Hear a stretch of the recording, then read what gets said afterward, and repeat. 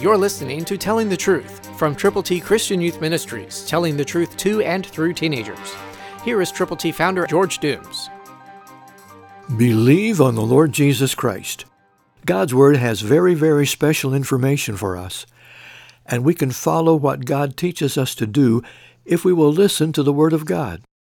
Proverbs 11:14, New King James says, "Where there is no counsel, the people fall. But in the multitude of counselors, there is safety." Surround yourself with people who can give wise counsel. People who, number one, know the Lord, who have a relationship established with Jesus Christ by believing on Him, and who are communicating the gospel with others. Have people who are people of the Word as your counselors, those who read the Word of God and follow it, and then listen carefully, not to one or two, but several.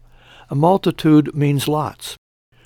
And so surround yourself with the right people who will give the guidance you need.